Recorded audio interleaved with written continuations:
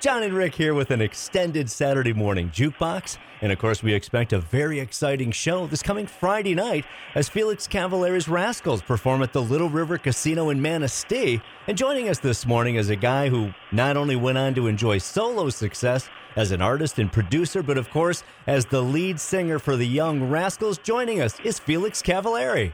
Hello, hello, hello. Hey, Felix. We look forward to having you in Michigan. How often do you get to this part of the country? Well, we usually get up there at least once a year, maybe twice a year. There's so many great cities in Michigan that we can perform at, and especially in the warm weather, it's a gas. It sure is. Of course, you start out. You're born in New York, and your parents. Well, your dad is a dentist. Your mom's a pharmacist. So you had two professionals as parents, huh? Yeah, and that basically was the road I was starting to, embark on, and went to Syracuse University for a while, and then decided music was really, really, really the way to go for me. Now, you actually started out, your mom had you take classical piano lessons from the time you were 6 to about 14. So were you one of these kids, Felix, that actually looked forward to the lessons, or it was like, okay, I can do this and I can go out and play baseball or something? It was kind of a combination because really it was very intensive lessons. There was 2 a week, and that went on for 8 years of my life. So it was, can't really say you look forward to it when you'd rather be out playing with the guys. But bottom line is that it worked. It worked out to give me a good education musically, and I can't complain about it at this time. Interestingly enough, obviously born in the part of New York you were, there'd been a lot of New Jersey influence. But I don't at least denote in your music a whole lot of the Frankie Valli type of influence or the doo-wop groups. Was there more of that I'm picking up? No, we were actually a little later than that. That was more of a 50s phenomenon. Those guys, I mean, I know them well and I love them, but we came around after that. At least my musical talents, my musical tastes, my musical kind of energies were really around what Alan Freed was playing that time in New York City. The rock and roll sort of initiation came to New York, and we were listening to Flamingos and Miracles and Smokey, Marvin Gaye, and we were listening to Fats Domino, you know what I mean? Mm-hmm. There was a lot different than, just basically what you would call doo-wop, Sure. I see you also were a member of Joey D and the Starlighters. Of course, they had the big hit, The Peppermint Twist. Now, were you with them at that time? No, I was not. No, I was afterwards. I was about the third incarnation. Okay. And they were in Europe. They needed a keyboard player kind of quickly because their keyboard player left. So I worked with them overseas, and it was right around the 60s, and got a chance to work actually with the Beatles over there with them. Before they came to the U.S., they were in Germany, they were in Sweden, et cetera, et cetera. We were on the same bill. And that was quite interesting because you see for the first time what everybody was about to see on the Ed Sullivan Show. I was going to ask you that, Felix. We've talked to some other acts that have toured with the Beatles, kind of pre-Beatlemania over here. Right. Could you even imagine that they're going to be as big as they obviously turned out to be? Well, I mean, you didn't know what was happening because everybody was screaming so loudly. You just, kind of looked at it like some sort of a phenomenon. So obviously you knew something was happening. And it was pretty interesting to me because, I'm a young kid, I'm coming out into the world of rock and roll, and they really, obviously when I saw them, they hadn't really gotten into their real serious writing. They were doing their first songs like everybody else. They were more of a freshman endeavor rather than getting to the phenomenal heights that they reached.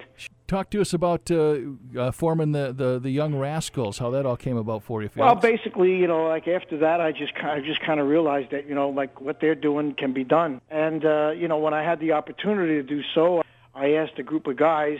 I really tried to carefully select a group of guys that I thought could make it really quickly, and that's exactly what happened.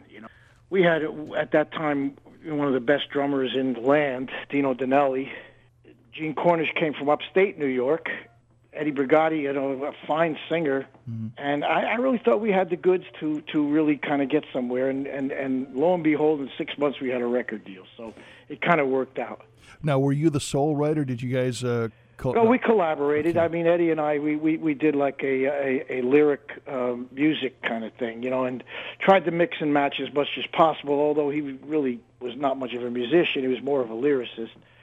And vice versa. I'm more of a musician than a lyricist. So it worked out really well. What was that first one that really put you guys on the map? Well, I think the real song that put us on the map, of course, we didn't write, was Good Lovin'. Mm-hmm. That did it. 1, 2, 3. Good love. Good love. Good love. Good love. I was feeling so bad. I asked my family doctor just what I had. I said, Doctor, Mr. MD, Doctor, now can you tell me what's ailing me, Doctor? He said, yeah, yeah, yeah, yeah, yeah. Yeah, yeah, yeah, yeah, yeah. Yes, indeed. All I really need, good love. Now give me that good, good love. Good love. All I need is love. Good love. Good loving, baby. Good love. Now, honey, please, squeeze me tight. Squeeze me tight. Don't you want your baby to be alright? Be alright. I said, baby, now it's for sure. It's for sure. I got the fever, yeah. You got the cure. Got the cure. Everybody, yeah, yeah, yeah, yeah, yeah. Yeah, yeah, yeah, yeah, yeah. Indeed. All I really need is love. Now come on, now give me that love. Good love. All I need is love. Good love. Good loving, baby. Good love.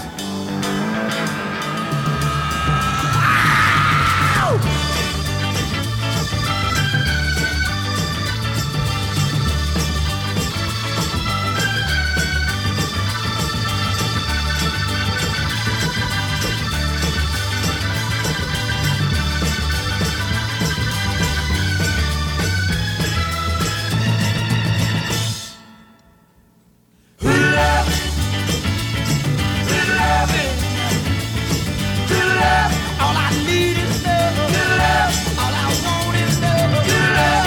Love it early in the morning. Good love. Love it late at night. Good love. Love.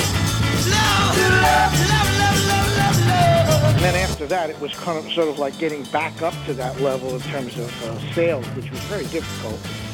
It's very difficult to follow a big hit like Good Lovin'. And, like especially when you really haven't had time to really hone your writing talents and get, to where you want to get. And then all of a sudden you're cast into the top of the charts.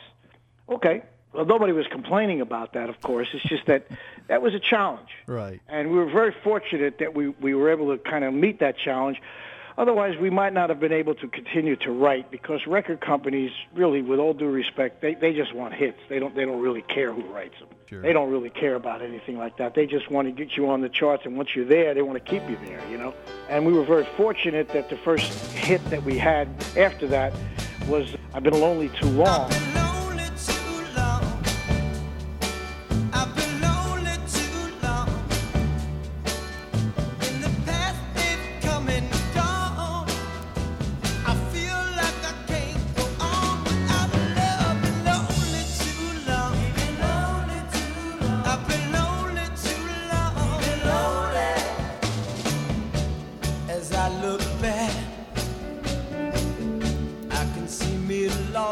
Searching, now I find that I can choose. I'm free. Oh yeah. So funny, I just have to laugh. All my trouble been torn in half. I've been lonely too long. Been lonely too long. Lonely too long. Been lonely. In the past they've come and gone. I feel like I can't. Lonely too long. I've been lonely so long. Lonely. To see me now makes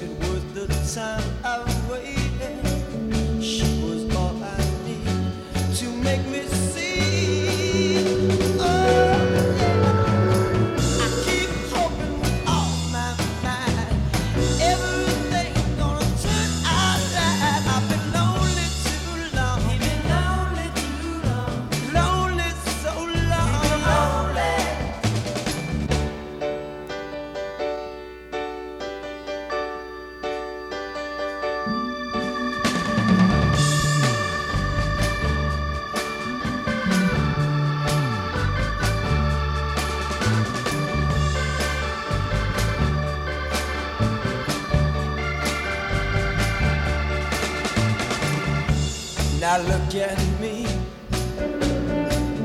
gliding through this world of beauty. Everything I do brings ecstasy. Oh yeah, no wonder I could die. I feel like I'm about to take my life. Been lonely too long, lonely too long. Find myself somebody. Don't have to be alone no more. 'Cause I'm lonely so long. In our Legends Spotlight today, we're talking to Felix Cavaliere of the Young Rascals. We're talking mostly about 1965. You'd formed the Young Rascals, signed with Atlantic Records, already had a #1 chart-topping hit, and then you had a chance to tour with a guy who was an absolute hero of my youth, and that's Soupy Sales. Tell us about working with Soupy. Yeah, well, Soupy, rest his soul, man, was just one of the nicest and most charming human beings I've ever met. In the beginning of our career, we were really trying to find a way to be noticed, and he had a great television show at that time, and so we tried to hook up with him, and we were successful in hooking up with him to do some shows with his songs. And this is, of course, before we signed to Atlantic, and before anybody even knew who the heck we were. We backed him up on a couple of shows because he had some hits. He had a song called "The Mouse," and he had Bahalafaka, and they were all part of his act, but still he got on the radio with those, so we played them for him. I tell you, one of my personal favorites, I liked all of your stuff, Felix, but Groovin' just had, really, that song said it all. I mean, just a lazy Sunday day. The tune was perfect for it. The feel was perfect for it. And that's exactly what it was about, I guess, was just kind of hanging around on a Sunday, wasn't it? It had to do with being with a lady at that time and working on Friday, Saturday nights as a musician, so that the Sunday was really that you could get together. That's really what it was about. It was kind of like being with somebody you love on a Sunday afternoon. Groovy on a Sunday afternoon. Really couldn't get away too soon. I can't imagine anything that's better. The world is ours whenever we're together. There ain't a place I like to be instead of moving down a crowded avenue. Doing anything we like to do. There's always lots of things that we can see. We can be anyone we like to be. All those happy people we could meet just moving on a Sunday afternoon. Really couldn't get away too soon. No, no, no, no.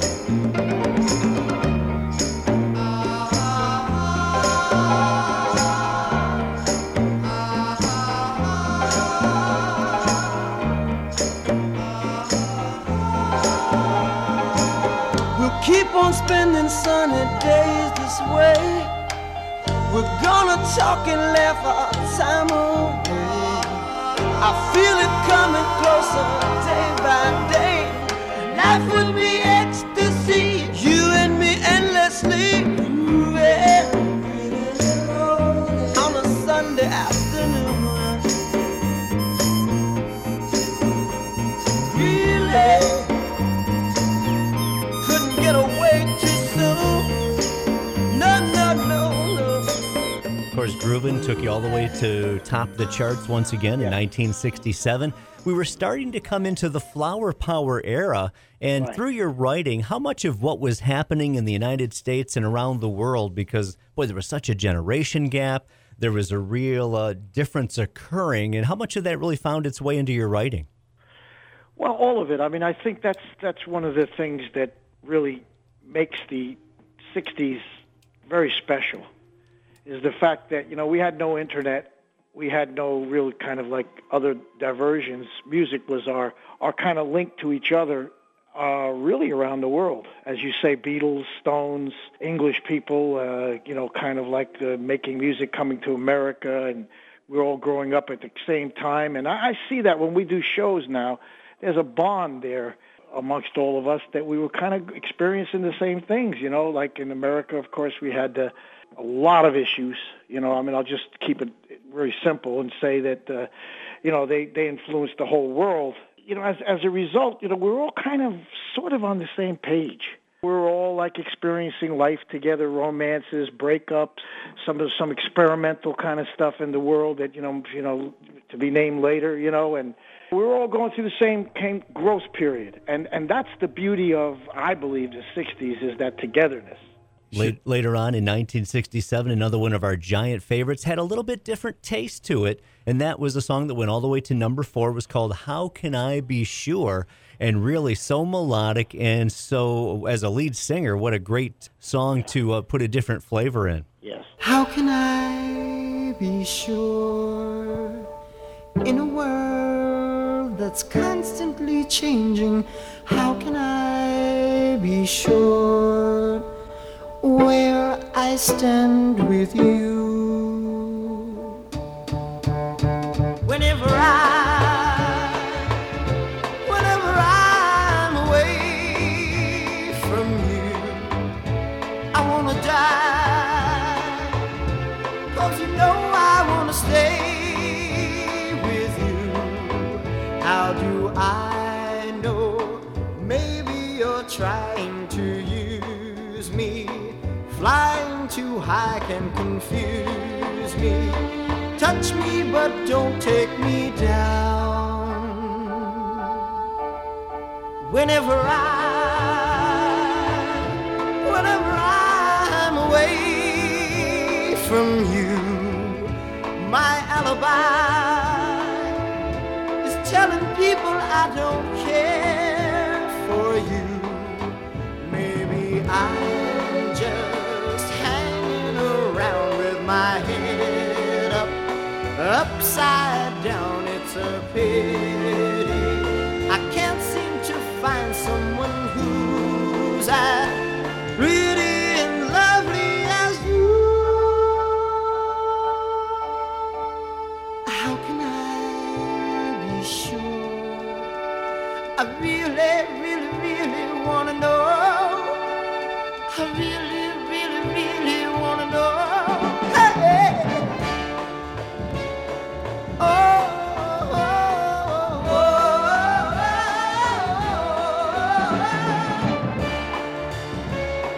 oh, oh,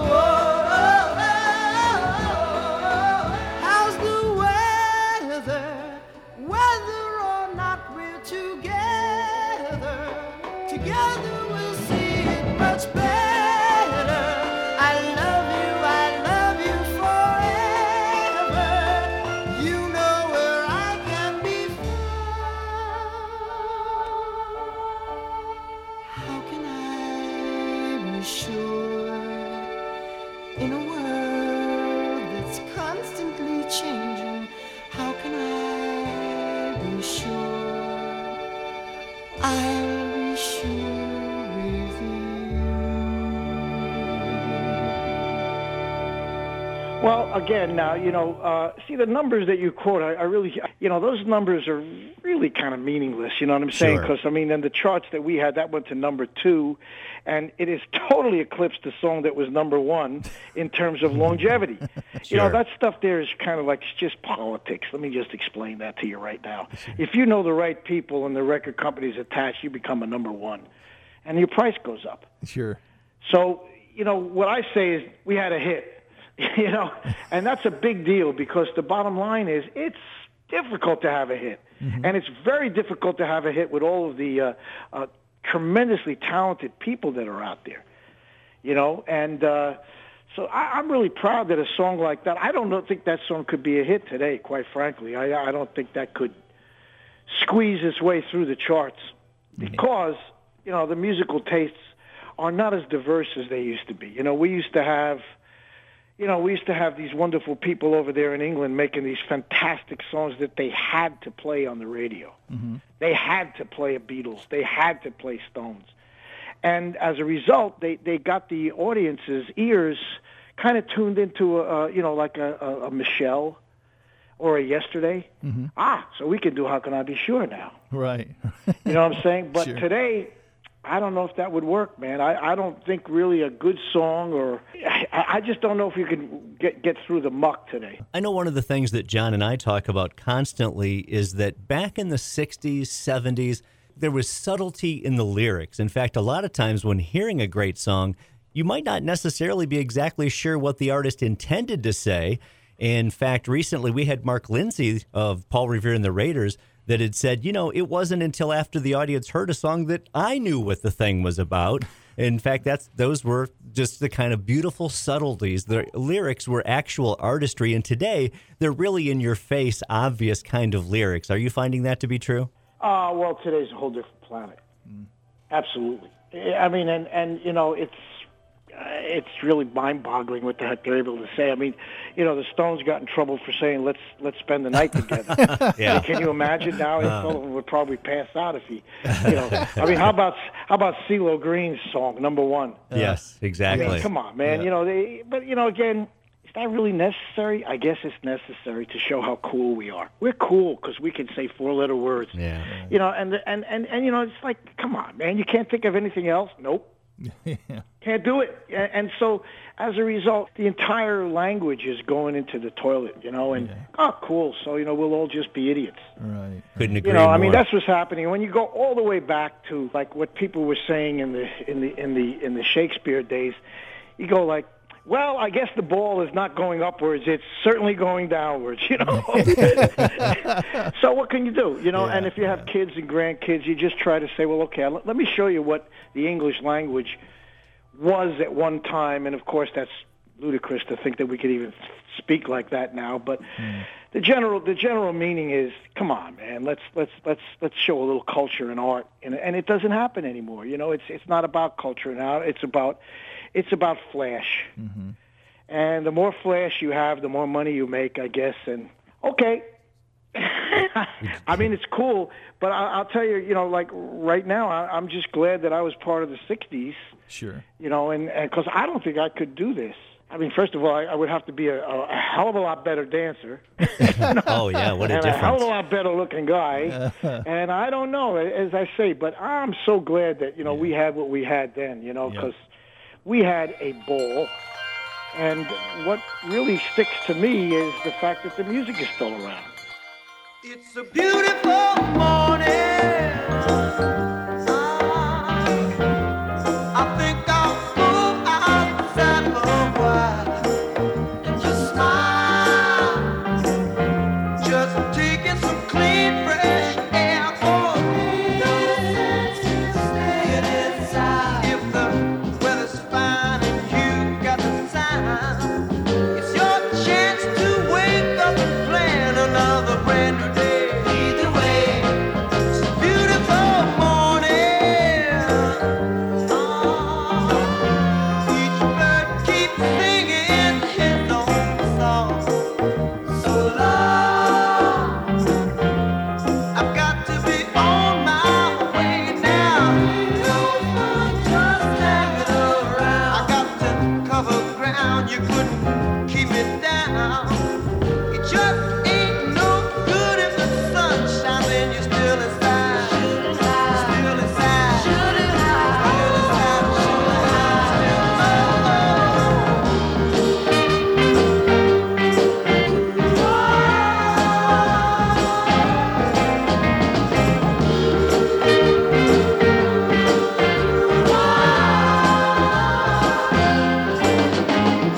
There will be children with robins and flowers, sunshine caresses each new waking hour.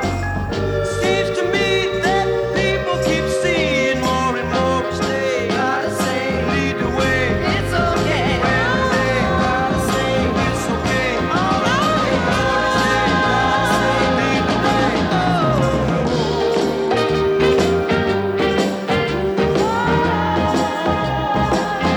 Love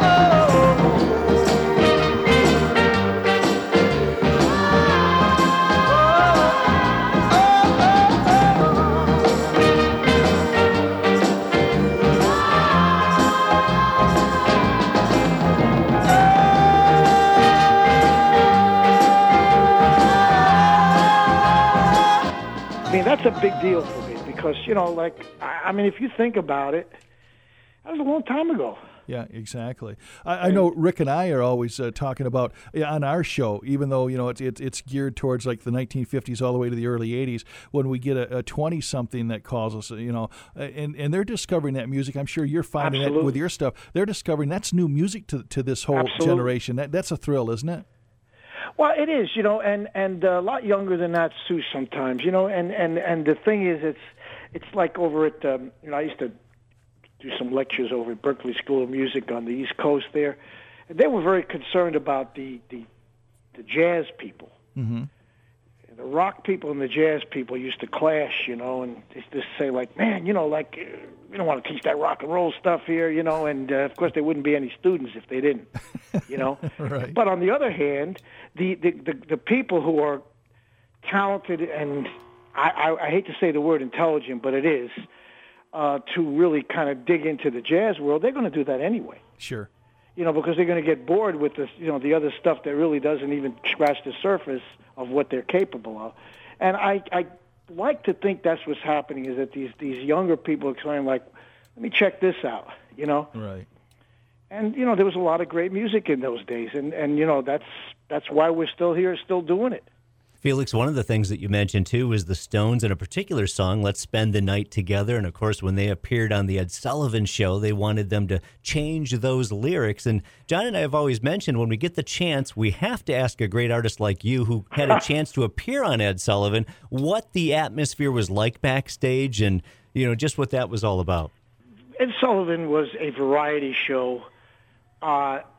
Very interesting because there's no more shows like that. No. What he did was he was given a certain amount of money to put together a show for 1 hour on a Sunday night.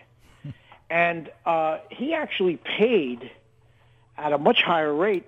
In other words, whatever your concert fee was, that's what you got for doing that show. Whereas in the later years, it's a union scale. Mm-hmm. So it was very different, and it was treated as such. So in other words, if he got somebody that was a comedian, he paid them their fee, and they came on and got their little stint. We also rehearsed for 6 days. We went on a Monday morning at approximately 8 a.m., and we worked all the way through Saturday. Saturday night, there was a complete dress rehearsal in front of an audience, untelevised, and then the big thing went on Sunday night. It was like a show business atmosphere. It was really very, very cool because, you had comedians, you had actors, you had puppets, you had rock and roll. Later, the rock and roll kind of took the spotlight, Sure. because it was like the beginning and the end of the show to get the viewers. And it was a madhouse because it was live. He would just kind of like drift. In other words, he'd see somebody he knew in the audience, and all of a sudden there goes your time slot. Because he was an older dude, Right. and he just started talking. Okay, they went to 35 seconds that you were supposed to do the chorus of your song, Right. And that's what happened. So it was always like a very tense, like on-edge situation, which is gone now because everything's taped. Sure. So, you can do it over, and you can really hone it and, like get a better shot at the vocals and get a better shot. But those days, that was it, man. You did it, and I tell you, quite frankly, other than the excitement, it was really a tough thing to do. And one of the reasons was because, with all due respect, I really don't think they gave a damn what it sounded like. Right. And it was embarrassing to go home and face your friends when you sounded like that. Sure. It was a union thing, and the union guys, I don't think they really gave a damn, man. I'll tell you the truth. In later years, the shows came around, like Don Kirshner's show. Yeah. And they really cared about it. Of course, Letterman and stuff like that, man. And when you go there, they got a full recording studio. You can try it out, and it comes out really nice now. Sure. So it was kind of an interesting thing. Yeah, you got a lot of publicity, but man, it was frustrating. Yeah. Really frustrating to do. And the memories I have of that are they're kind of really, really interesting. We really enjoyed meeting a lot of these stars, that we would never meet, like a lot of the comedians. Right. And a lot of the movie people and stuff like that you never cross paths with. It was exciting. That's the only word I can say. The best thing to do is to leave all the negativity out, you know? Not to mention, you always wondered how he's going to slaughter a name or two, right? I mean, with Chuck and Ed Sullivan, he killed everybody's name, didn't he? He was an old guy. He was not a young dude by the time we got there. You know, he was up there, and right. Frankly, I think he was a little bit thrown by all of this rock and roll stuff. I don't think he really was a fan. I mean, we had a run-in with them over the years because, you know, if you're going to use our names as the stars of the show, then you better give us the right dressing room, man. Don't put us in the closet and have somebody that you know. Really, how you were treated in those days is like, you know, you're some sort of weirdo, which we were. I mean, I'll admit it. I mean, we weren't normal people as far as they were concerned with the suit and ties, and you know, and it was kind of like a really interesting to me, some of the things that happened there, because, you know, it was show business. Mm-hmm. And show business is certainly a lot different now, you know, but this was the old-fashioned show business. I would have to think, too, that part of that was because the rock culture was so tuned to the either late teens or the 20s, and here's Ed, who was like 150. He was much more in tune with a Steve Lawrence, Edie Gourmet. I'm sure that was his comfort zone. Oh, absolutely. Mm-hmm. There's not a doubt about it. He didn't know what the hell hit him. 1968, the world politically was changing. Crazy things were happening. The Democratic Convention. We had rioting in 67 and 68. Flower Power continues. But you have a couple of huge hits with A Beautiful Morning, and then you were moved because of some of those real negative political events to write a song that also topped the charts. Can you tell us about that one? Well, I think you're speaking of People Got to Be Free, and, you know, I think that, you know, those days, many of us were really involved with what was going on in the world. It wasn't, I don't know today if people are as involved, whether they be musicians or not, because they seem to get slapped in the face when they start to get into other things, but we were really involved. I mean, especially those are the people that, you know, like got drafted, and we lost our friends over there, and, you know, us being on Atlantic, we were surrounded entirely by the black community. Mm-hmm. So when an assassination takes place, you know, we're right there, man. We're right in the ghetto, so to speak, of the world of show business, music, life, and watching the way that stuff affected people was what really brought that song out. Because, you know, I mean, we were there when Martin Luther King, there meaning at Atlantic Records, and we were probably the only white guys in the friggin' building. Yeah. So, you know, you see the kind of emotion that was going on there, the crying and, you know, like, you know, the loss of kind of hope, and, you know, that sticks to you. Sure. And then I was working, you know, on the Robert Kennedy campaign, very, you know, highly involved at that time in trying to, you know, do what I thought was the best thing for the country. So I was dating a woman at that time who was actually there when he was assassinated. So and that made quite a dent in my brain. So I had to, you know, I just felt like, look, you know, we just got to say something here that just at least draws a line in the sand and lets people know where we're coming from. And that's obviously Struck a Nerve became the biggest hit that you ever had, and obviously you were trying to make a statement that obviously was felt by the nation. All the world over so easy to see. People everywhere just want to be free. Listen, please, listen, that's the way it should be. Peace in the valley, people got to be free.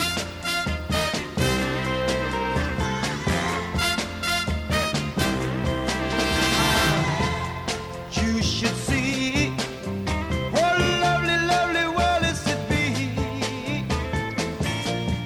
Everyone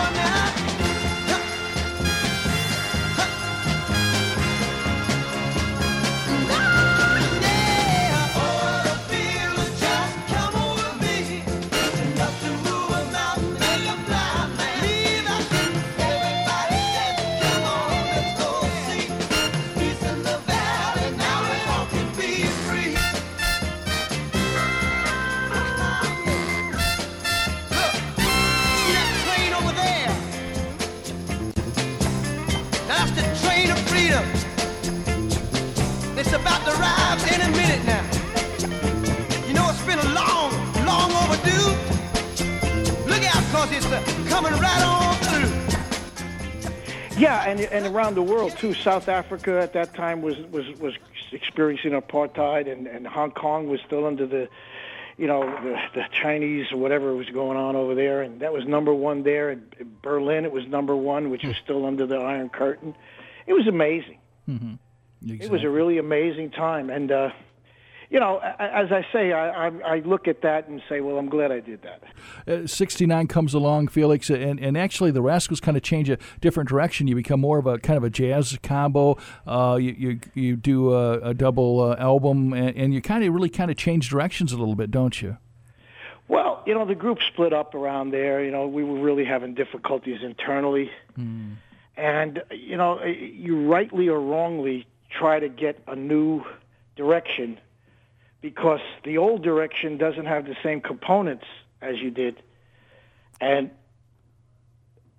sometimes it works, sometimes it doesn't work. Sure. Most of the time, the audience kind of rejects, the idea that you're making a change. Right. They don't like it.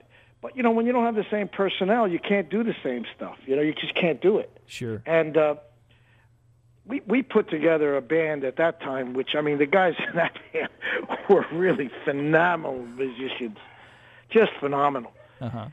But, as I say, there's a certain kind of onus that's on a group once they're, known.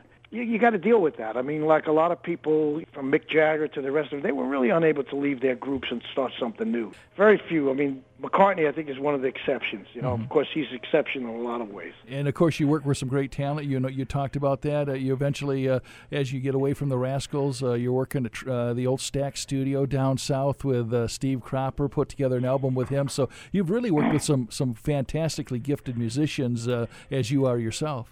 Well, thank you. Yeah, the whole thing is to really enjoy what you do and, try to make a contribution to the world that you take your career in, which in my case is music. That's all you can really do, and it's difficult really now because it's so diverse and it's so crazy that, you really don't even get heard half the time, but those that tune in, like evidently you guys and people of your audience, that that follow people or follow their lines, they do tune in. But sure. It's very, very just different today. It has a lot to do with money and connections and hype, and in a way, I guess it always did, but not to this extent. This is crazy, because if you got the money to back someone to the tremendous heights that some of the new artists are, you can get over. Sure. And then it's pretty interesting to see how those people kind of try to keep up to that level. Of course, the purest part of the music world is the songwriter, and you have to feel very gratified to be in the Songwriters Hall of Fame. Yeah, I do. I really appreciate that honor because the songwriting to me is really very, very, very interesting way to think. Mm-hmm. Because you're not really performing. You're kind of like trying to find something that says something to everyone or to a certain group of people that you think might be interested in that, and to make it not too serious and not too light. Phil Spector used to say there's a line between too square and too hip, right down that middle. Even though his personal life may be a disaster, man, he had hit after hit after hit after hit after hit, and it's really hard to keep that, place. Yeah. And now, I don't even know what to say now because I moved down to Nashville to write. Uh-huh. That's really what I wanted to do, really for the rest of my life, is write for myself and other people. And, it's a struggle to kind of try to understand what's going on in people's minds, but it's just, that's the most creative part of the business right there. And obviously you're in Nashville, so when you think Nashville, even rightly or wrongly, you're thinking of the country music era. Right. Is that the direction you took as far as a writer? No, I really don't know that stuff that well, although today it's a lot easier to know it than it was in the past because it's really almost like Eagles stuff now. Absolutely. Sure. Right. But the reason I came here was to write. There's so many great writers down here, and just, kind of raise a family and, get into the world of music as opposed to living on the East Coast. I lived in Connecticut, and it was really very, very difficult to be around people that, were not in the music industry or had nothing to do with it. They kind of really don't know, what it's all about. And, we don't know what their world's all about.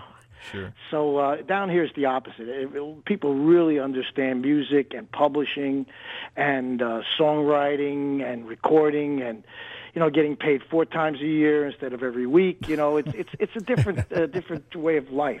Of course, Felix Cavaliere's Rascals traveling just about every weekend of the year. Are you ever running into some of your old artist friends while out on the road? Yeah, and that's a real treat. It always is. It's kind of like a reunion almost, Sure. But that's a real treat because we're all spread out over the whole country. There's a lot of people down here, just the same as people enjoy hooking up with their old college persons or high school friends, and it's the same with us, And we're losing a lot of them too, man. A lot of guys are, Rob Grill just recently, and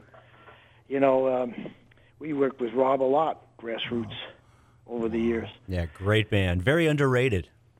Yeah, and I think that, he was ill for a long time, and, like he was out there performing anyway. And, man, I'll tell you, sometimes I would see him on stage. I said, man, I don't know if he should be up there, Yeah.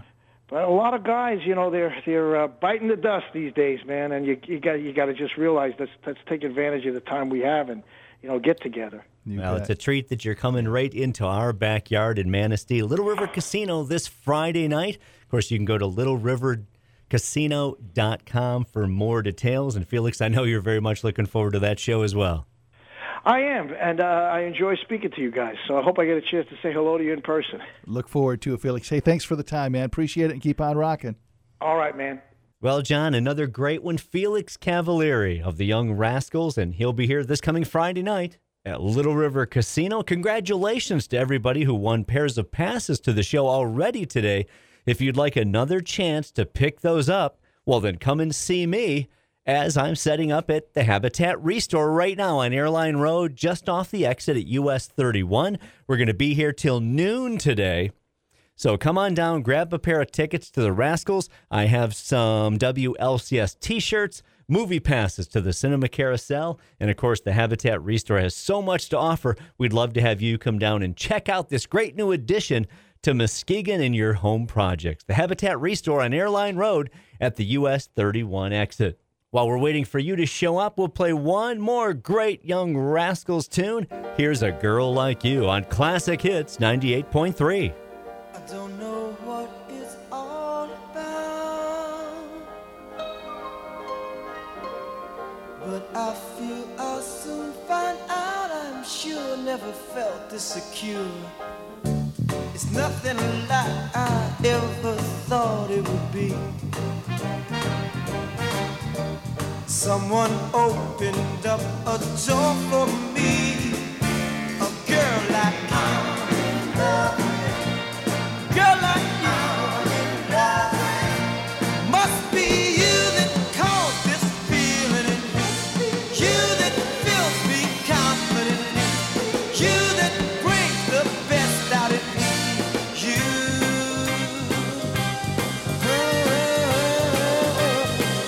Nobody but you.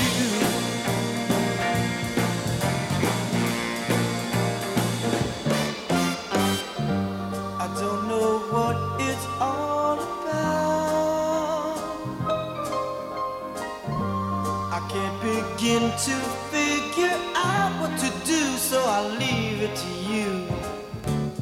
Only know that when you're away from me,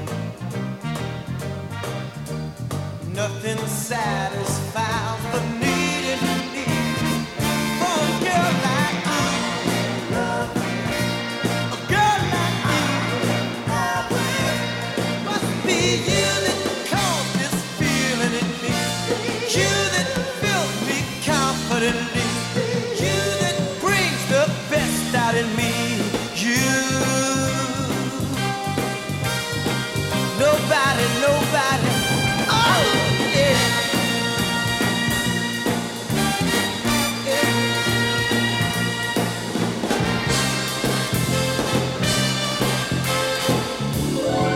Every time I'm holding you close to me, trouble's gone, it's gone.